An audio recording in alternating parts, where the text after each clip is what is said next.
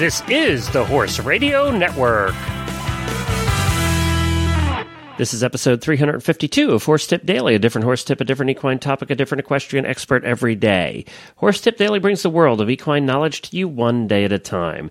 Today's tip is sponsored by Equestrian Collections. For all of your holiday shopping needs, visit equestriancollections.com.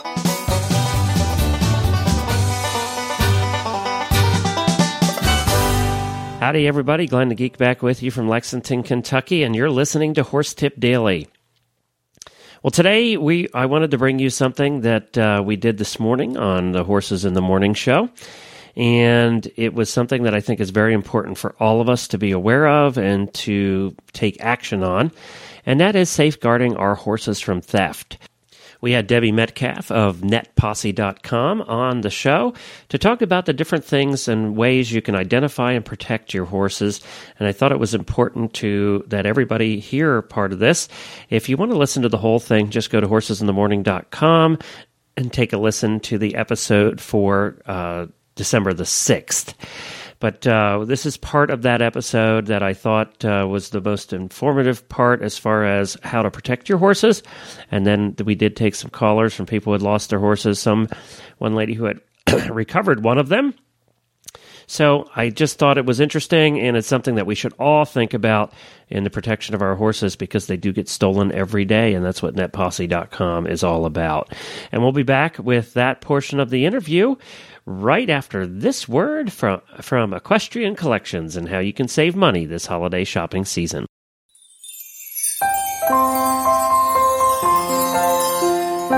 Your source for all your holiday shopping this year is EquestrianCollections.com. EquestrianCollections.com offers all the holiday gift-giving ideas that you would ever want for your wife, for your husband, for that horsey kids in your life, for your horse.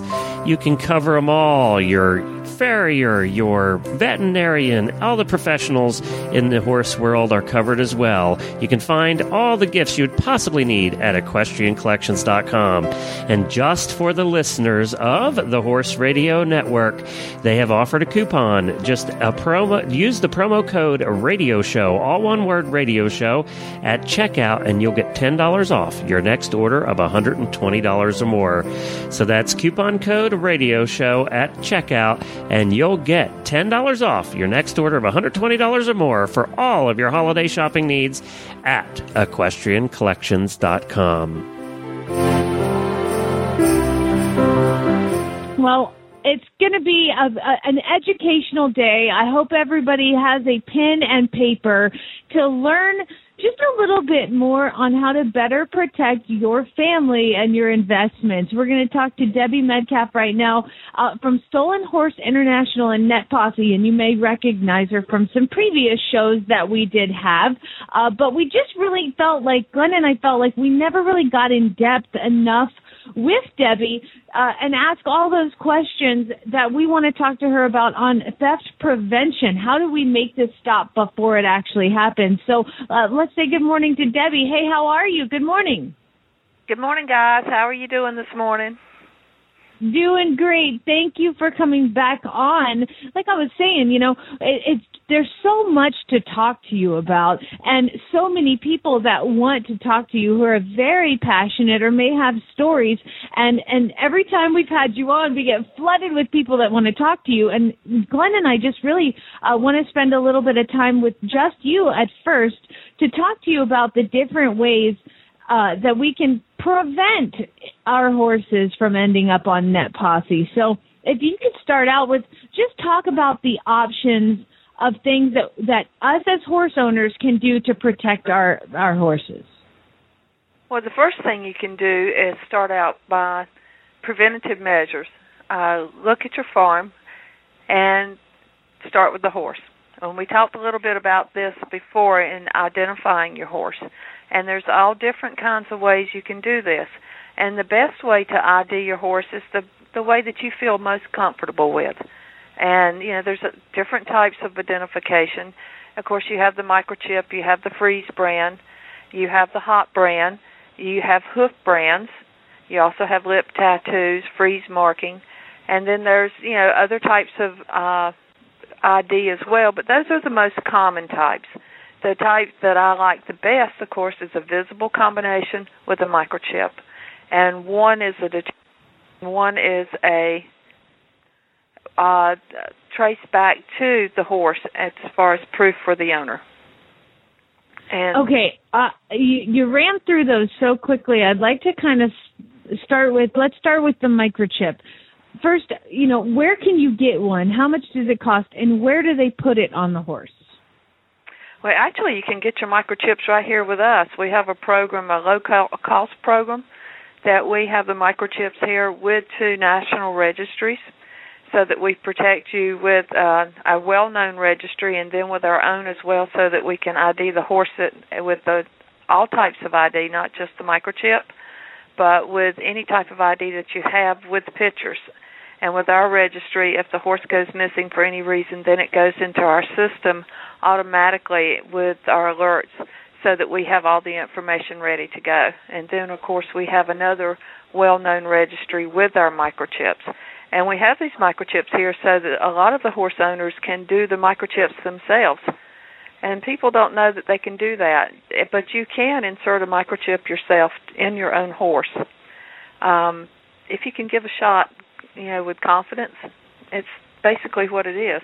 But I don't recommend people to do this if they can't give shots to their horses or if they're wusses like me, because I won't do it. So I have a question. Let me ask about the microchip and shooting it yourself, which I didn't know you could do. That's news to me. So how big are the microchips? Are they pretty small? They're about the size of a grain of rice. Really?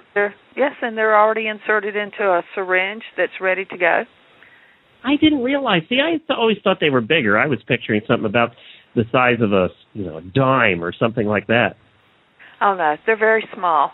And the same microchip, the size of the microchip, the same ones that the horses get, is the same ones that the chihuahuas get. Mm-hmm. So my basset hound. Size according to the size of the animal. Well, our basset hound has one, and it was pretty easy to put in, and they put it on dogs right kind of at the between the shoulders. Where would you do this on a horse? In the horse, it's different. It's different where it's put in, and it's also different in how you put it in. In the dogs, it's put under the skin. It's sub-Q, so it can float around, but in a horse, it's always on the left side of the neck, halfway between the withers and the poll. It's got coming right off the mane into that nuchal ligament, the hard part of the neck. And when you insert the microchip, you go straight in with the needle into the ligament. It does not go under the skin. Oh, so it goes right into the ligament. Huh. It goes right into the ligament. Is that obviously it's safe? It is. It is, but with any type of procedure, if you do it enough, you're going to have some horses or some animals have a reaction to it. I've never seen one have a reaction with as many microchips as I've seen do, but I've heard of them. And you're going to nick a vein every now and then. I like to tell people the way it is. There's nothing that's perfect. Okay, so for people that don't know anything about microchips, after I've gotten the microchip into my horse, and now my horse is stolen or disappears, what then? What then? Well, the microchip, of course, is not a deterrent. It's not something that you can see that's going to bring your horse back, and it's certainly not GPS like a lot of people think it is. I wish it was. I would have loved to have been able to tap my thief on the shoulder and say, "Hey, you got something that belongs to me there." That's a dream for sure. But the microchip does that exist at this point? Well, there are things that you can put on the horse, but I'm not exactly sure if there's anything you can put in the horse yet. I think the technology's there, but as far as selling it to use it, I don't have it yet. Let's just put it that way. We need to have NASA get to work on that on the computer screen. Boop, boop, boop. But the problem with this, the problem with this technology is that GPS has to have a battery, where the microchip does, and that's true. The battery's going to wear out. You have to take your horse over to the wall and charge him. Hold on, I got the cord in him right now. Yeah, that probably wouldn't work. I don't think my horse would stand still overnight to recharge. There's little GPS units you can put in their tails. You can wind them into their tails and things that you can hook to their halters. But if you can put it on, people can take it off or they can lose it. Yeah. So if the microchip's in there, then what? What value does it have for me, the average horse owner? The value it has is if you find your horse, and if we're talking about a true theft, is that the situation we're talking about right now? Yep. Okay. Yep. Let's say you're at an auction and you find your horse, and someone's standing there saying, "Oh no, it's not your horse. This is my horse. I've got papers on it." But you've got a microchip in there, and you've got 2 registrations that say when the horse was registered in your name. When you call law enforcement in, and you've got your paperwork, and then you've got your registration, you've got an 800 number that you can call on the spot and say, "Look, I've got a vehicle identification number, Mr. Law